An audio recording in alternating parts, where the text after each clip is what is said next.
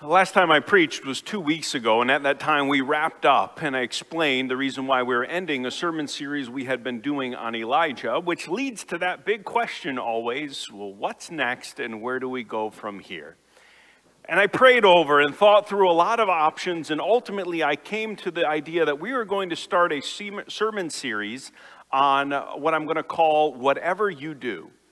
And it is a topical series that instead of working through books of the Bible, we're going to look at a topic jumping around scriptures, and it's going to be on the topic of work. Now, here's why I chose that as a sermon series. First of all, in this particular time of the year, I know that for many of you, this is your busy season. Those involved in agriculture and the harvest, this is where work presses on you the most. I've been thinking about our teachers and the start of a new school year. And as I've been praying for many of you and thinking about your lives, your work has been on the forefront of my mind. Related to that, in my own personal devotions a couple of weeks ago, I was heavily in the book of Proverbs, and there's a lot of discussion about work and toil and labor and where do we find value in it. And then finally, it's just that general idea that work is a huge part of our lives. If you know anything about anybody or are introduced to somebody new, what they do for a living is one of the first things that you know and learn about them. Now, from the start, I want to be clear that I understand that this series is probably going to be most relatable to those of you who are engaged in full-time employment. However, I'm going to be careful and highlight from the very start that doesn't leave the rest of you out. So, for example, students, a couple of things for you. Your school is your work right now. The work of deepening your understanding of the world, and a lot of that school work is designed to help you figure out what is God's calling for your life and how can I be trained in an eventual job. I'm sure all of you often get asked, so what do you want to be when you grow up? And so a lot of what I say is going to include and incorporate you. And then another segment of people are retirees. Those who have completed their regular employment. And while I know that won't be as focused on you, many people at that stage of life ask the big question, well, if I'm not punching a clock anymore, if I'm not sitting on a tractor any longer, what is my purpose? And what is life about now? And so I hope to direct some of those questions toward you as well. And how we're going to do this is going to be a 6-week sermon series. The first 3 sermons are going to more look at work in a negative light. The struggles, the problems that we have with our work.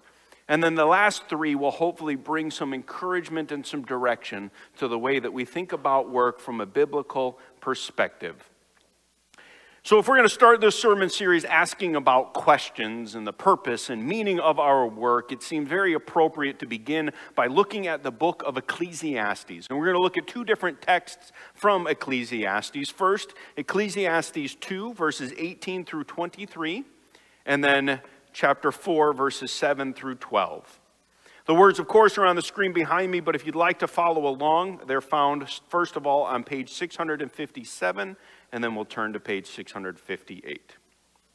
Again, first of all, from the book of Ecclesiastes, chapter 2, beginning at verse 18. It says, I hated all my toil, in which I toil under the sun, seeing that I must leave it to the man who will come after me. And who knows whether he will be wise or a fool? Yet he will be master of all for which I toiled and used my wisdom under the sun. This also is vanity. So I turned about and gave my heart up to despair over all the toil of my labors under the sun. Because sometimes a person who has toiled with wisdom and knowledge and skill must leave everything to be enjoyed by someone who did not toil for it. This also is vanity and a great evil. What has a man from all the toil and striving of heart with which he toils beneath the sun? For all his days are full of sorrow, and his work is a vexation. Even in the night his heart does not rest. This also is vanity. And then jumping ahead to chapter 4, beginning at verse 7. The preacher continues, "Again, I saw vanity under the sun. One person who has no other, either son or brother, yet there is no end to all his toil. And his eyes are never satisfied with riches, so that he never asks, 'For whom am I toiling and depriving myself of pleasure?' This also is vanity and an unhappy business. 2 are better than 1, because they have a good reward for their toil. For if they fall, one will lift up his fellow. But woe to him who is alone when he falls and has not another to lift him up. Again, if 2 lie down together, they keep warm. But how can one keep warm alone? And though a man might prevail against one who is alone, 2 will withstand him. A threefold cord is not quickly broken." This is the word of the Lord. Thanks be to God. So I'm sure all of you know, especially those who are employed, that once you get into a job, a lot of the days just kind of blend into each other and you handle your daily tasks and you continue to go on, but every once in a while, you have one of those days. I wanted to start this morning by telling the story of one of those days that I had and will forever remember of my work back when I was a freshman in college. Then, wanting to make as much money as possible, I got an off-campus job and had a job where I would go to a UPS transfer facility and unload trucks from 10 p.m. to 2 a.m. every single night. I got the job originally as a seasonal hire for the Christmas rush and then kept it on for a couple of months afterwards. And it was good money. But there was one day where, getting ready for that job, I was paying attention to the news and realized that there was a big snowstorm that we were expecting to come through that evening. For a good amount of time, I really weighed whether or not I even wanted to go in and thought hard about possibly just calling off and not going in, but I realized I needed the money. I've been doing this for a reason. I wanted to earn that paycheck, and so I decided to go in. And as soon as I got there, I realized that 30 to 50% of my coworkers had wrestled with the same thing, and they decided to stay home. And so the management was really happy with those of us that did show up, and took us a little bit longer to get the jobs done. But sure enough, after I punched out, went outside, and already we had 4 to 6 inches of snow on the ground. To make a very long story short, while on the way home then, my car lost its traction, got off of the balance and ended up driving into a ditch. And I had to use more money than what I had earned that evening to get a tow truck to come pull my car out of the ditch. And by the time I got back to my dorm after 6 o'clock that morning, I was exhausted and tired and disappointed. All that work had been wasted because I had lost more money in going into work than I had actually earned. Now, I tell that one story of one shift of my life, being keenly aware of the fact that there are many of you that could tell much harder, much more difficult stories. I know the story of many of you in the dairy industry that for months, because of the price of feed and all of the responsibilities of paying to take care of your animals, milked at a loss. And all the work that you were doing wasn't earning any money. I know the many stories of you that labored very hard and had a plan and things were going well, and then all of a sudden there was the unexpected emergency costs that came up, hospital stays, the bills that had to be paid to cover that, or a fire or a tragedy. And now everything that you are working toward, all of your labor was going to rebuilding and reestablishing what you had. Pastor Brent just prayed for those affected by Hurricane Ian, and I think that's their story. They rebuilt after the last hurricane, and now all of that has been damaged, and they've got to start over again. And their labor seems to be in vain.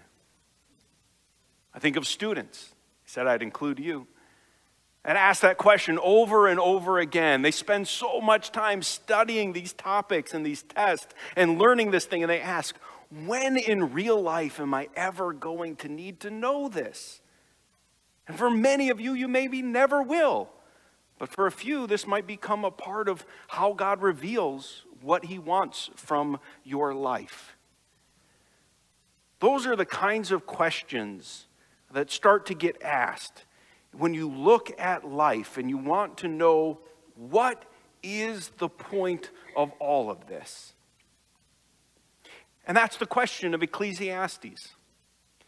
Depending on the translation, the teacher or the preacher, often credited as Solomon, the wise king, son of David, he looks at life and he asks that really big question, what are we doing here?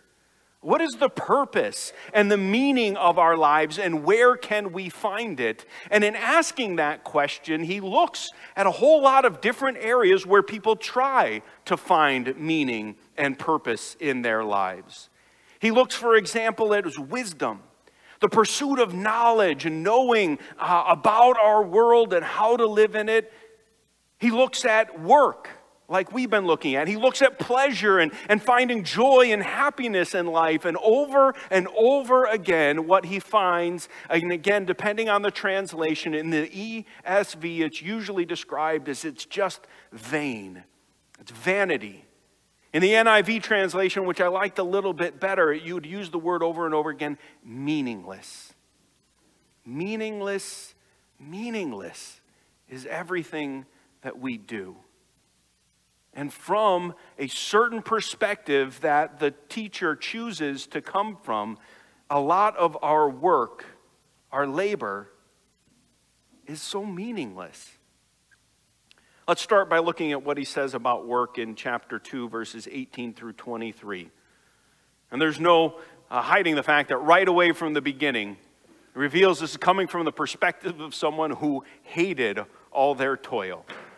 And the reason why they hated all of their toil is because they, again, started looking at the big picture of what everything was that they were doing. And this was a person who, as it says in verse 21, had worked with wisdom and with knowledge and with skill. He was someone that had really put forth a lot of effort into developing and cultivating and growing work. And as it says in verse 23, his days were full of sorrow, and his work in a vexation. Even in the night, his heart does not rest. He was working so hard that though he slept at night, his mind and his heart could never truly rest, because so much of his attention was consumed by work. And yet, here was the real struggle. When you look for this hard work and endless toil to give you meaning in life, you end up butting against the most fundamental of problems. It's a problem that can be summarized, the proverbial statement, you can't take it with you. Or more tongue-in-cheek, there are no trailer hitches on hearses. You see, the issue that frustrated the teacher is the fact that if someone works and toils to prosper and to grow throughout their life, at some point their life is going to come to an end. And then everything that they had worked for is going to be handed over to somebody else. Either for them to just take all of the money and the possessions, the business that was built, and to waste it and to use it for their own pleasure that the other who earned the money never got to enjoy, or to just not work as hard and destroy what was left. The son will take over the family business, or you're going to leave your job and they're quickly going to fill that position by hiring somebody else, and who knows what they're going to do with what you worked for. If they're not as careful, wise, and hardworking as you were, all that you spent your lifetime cultivating, developing, is going to be handed over to another, and they may destroy it or waste it. And we know the stories, right? The restaurant's not quite as good, once the sun takes over. The farm is not taken as much care of, and it starts to deteriorate. And that leads to the difficult question. If that's what's going to eventually happen to everything that I work so hard to obtain, is there any purpose in this? What is the point? It seems so meaningless. A total vanity. And that is something that a lot of people struggle with. What am I doing with all of this for? Especially if all that work is going to end up getting wasted.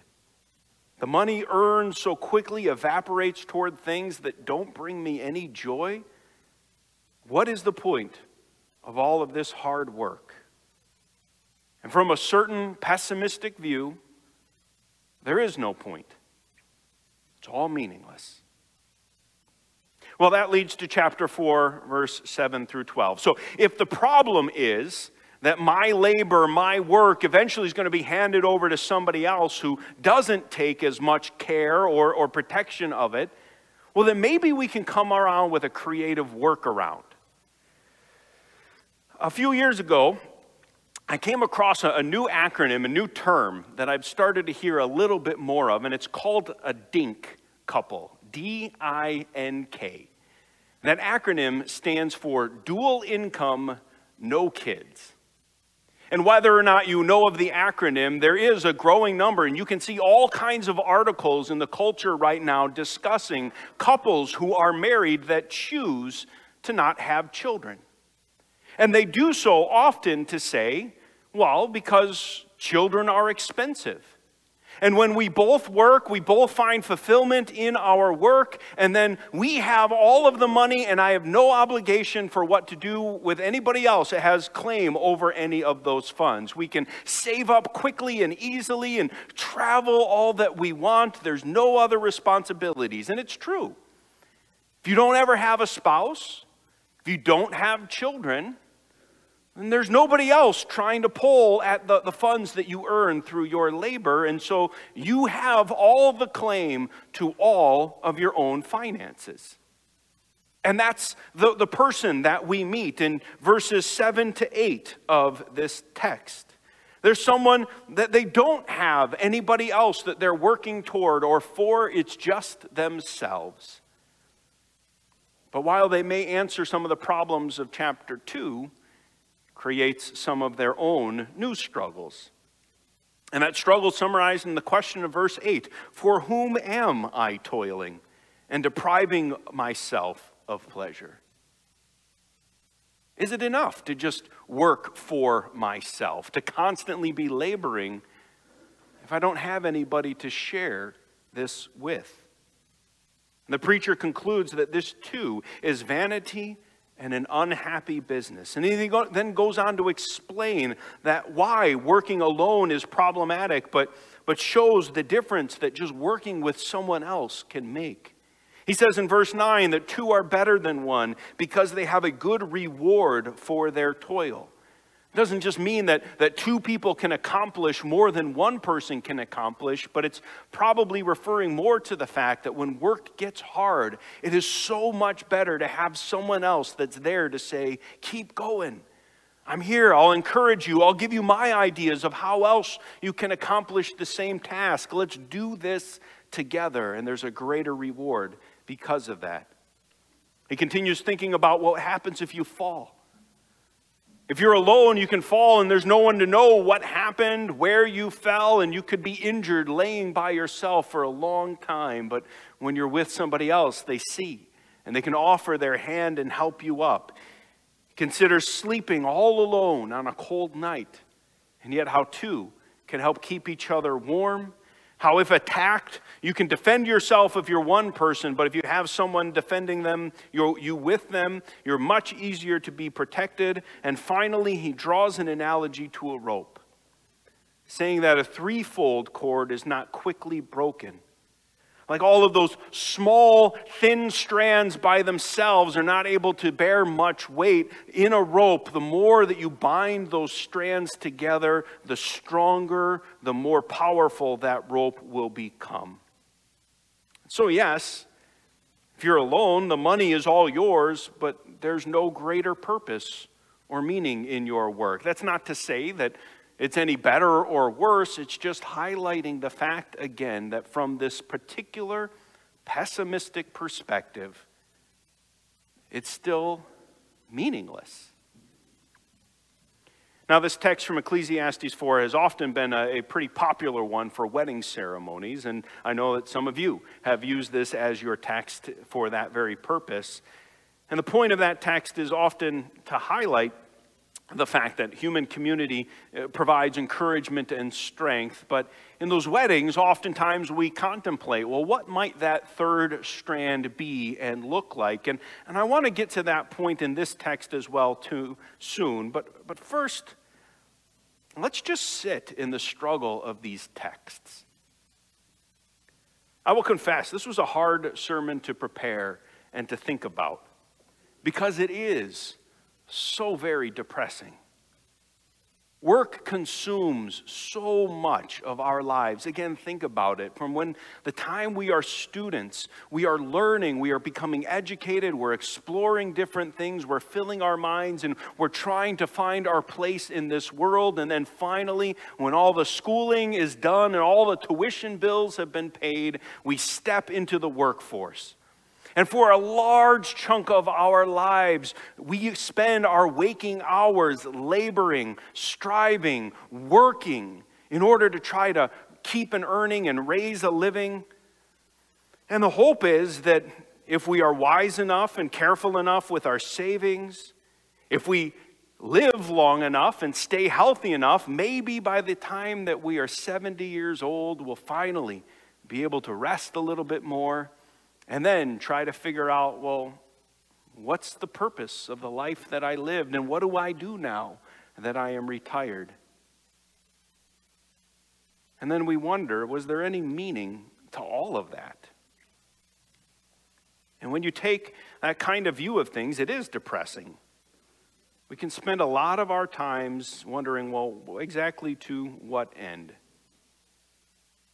And while I do really want that question to start to hit home and invite you to struggle and wrestle with those questions for yourself, I also want to take a moment to just point to where we are going to end up going.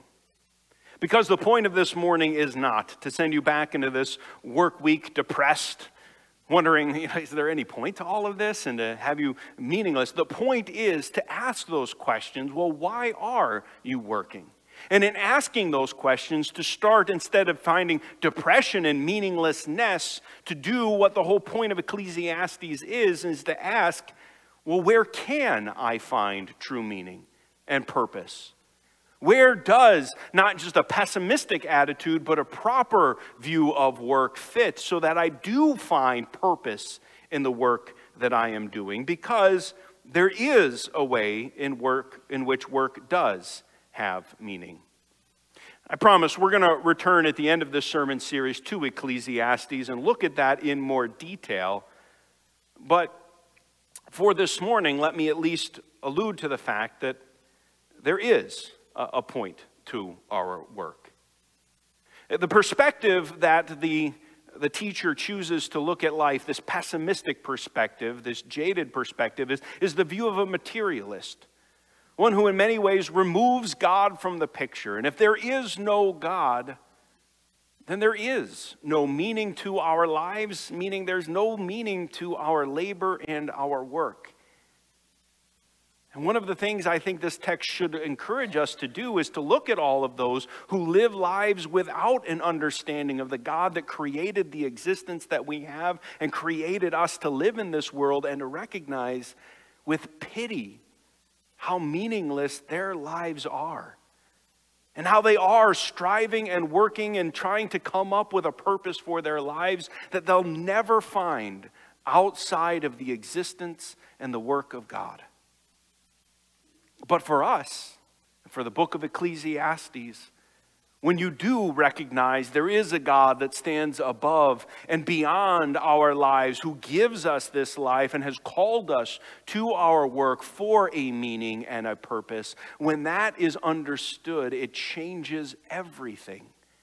Now we do have a reason to live, and there is meaning to our work. As the Westminster Shorter Catechism says, the purpose of our existence is to glorify God and enjoy Him forever. And so if that's why we exist, how does our work fit into that? And again, that's where we're going to be headed ultimately in this sermon series. But for this week and for today, wrestle with those questions. What about you, students? As you think about your future and where God is calling you and preparing you and how you're going to fit into this world that He's created, how are you going to view work in such a way that isn't just about you and earning money and trying to do something worthwhile with your time? For those working now, why are you working? Where do you find joy and pleasure in your work? Where do you find struggles? What is the purpose that you get up every day to do what you are to do? For those of you who are retired, what is the point of life now? What do I do with my time? And what is God still calling me to do in this world so that I'm not just sitting around? And I hope, again, that as we think through and start to wrestle with those questions with the author of Ecclesiastes, it'll start driving us toward trying to find those answers of meaning and purpose in the word of the Lord. Well, let's have a word of prayer. Lord God and Heavenly Father, it is good to address you, to know you, and to be known by you. It is good because without you, I don't know how we live our lives, and I do with us look with pity on those who try to just invent meaning and purpose without you. And it's vanity. It's meaningless. Lord, for those who struggle with meaning, I pray that we might be a light to point them to the hope that we have in you. And I pray especially for us that as we work through this sermon series, that you will give us answers to why it is you have called us to different tasks and how we can find meaning in our work, how we cannot get overly consumed by our employment, but how in everything you would be glorified and enjoyed, and not only in this life, but in the life to come. So bless us as we explore this together, and even in this week, as we ask these big questions, guide us toward the answers that have been found in your word and through your Son, in whose name we pray. Amen.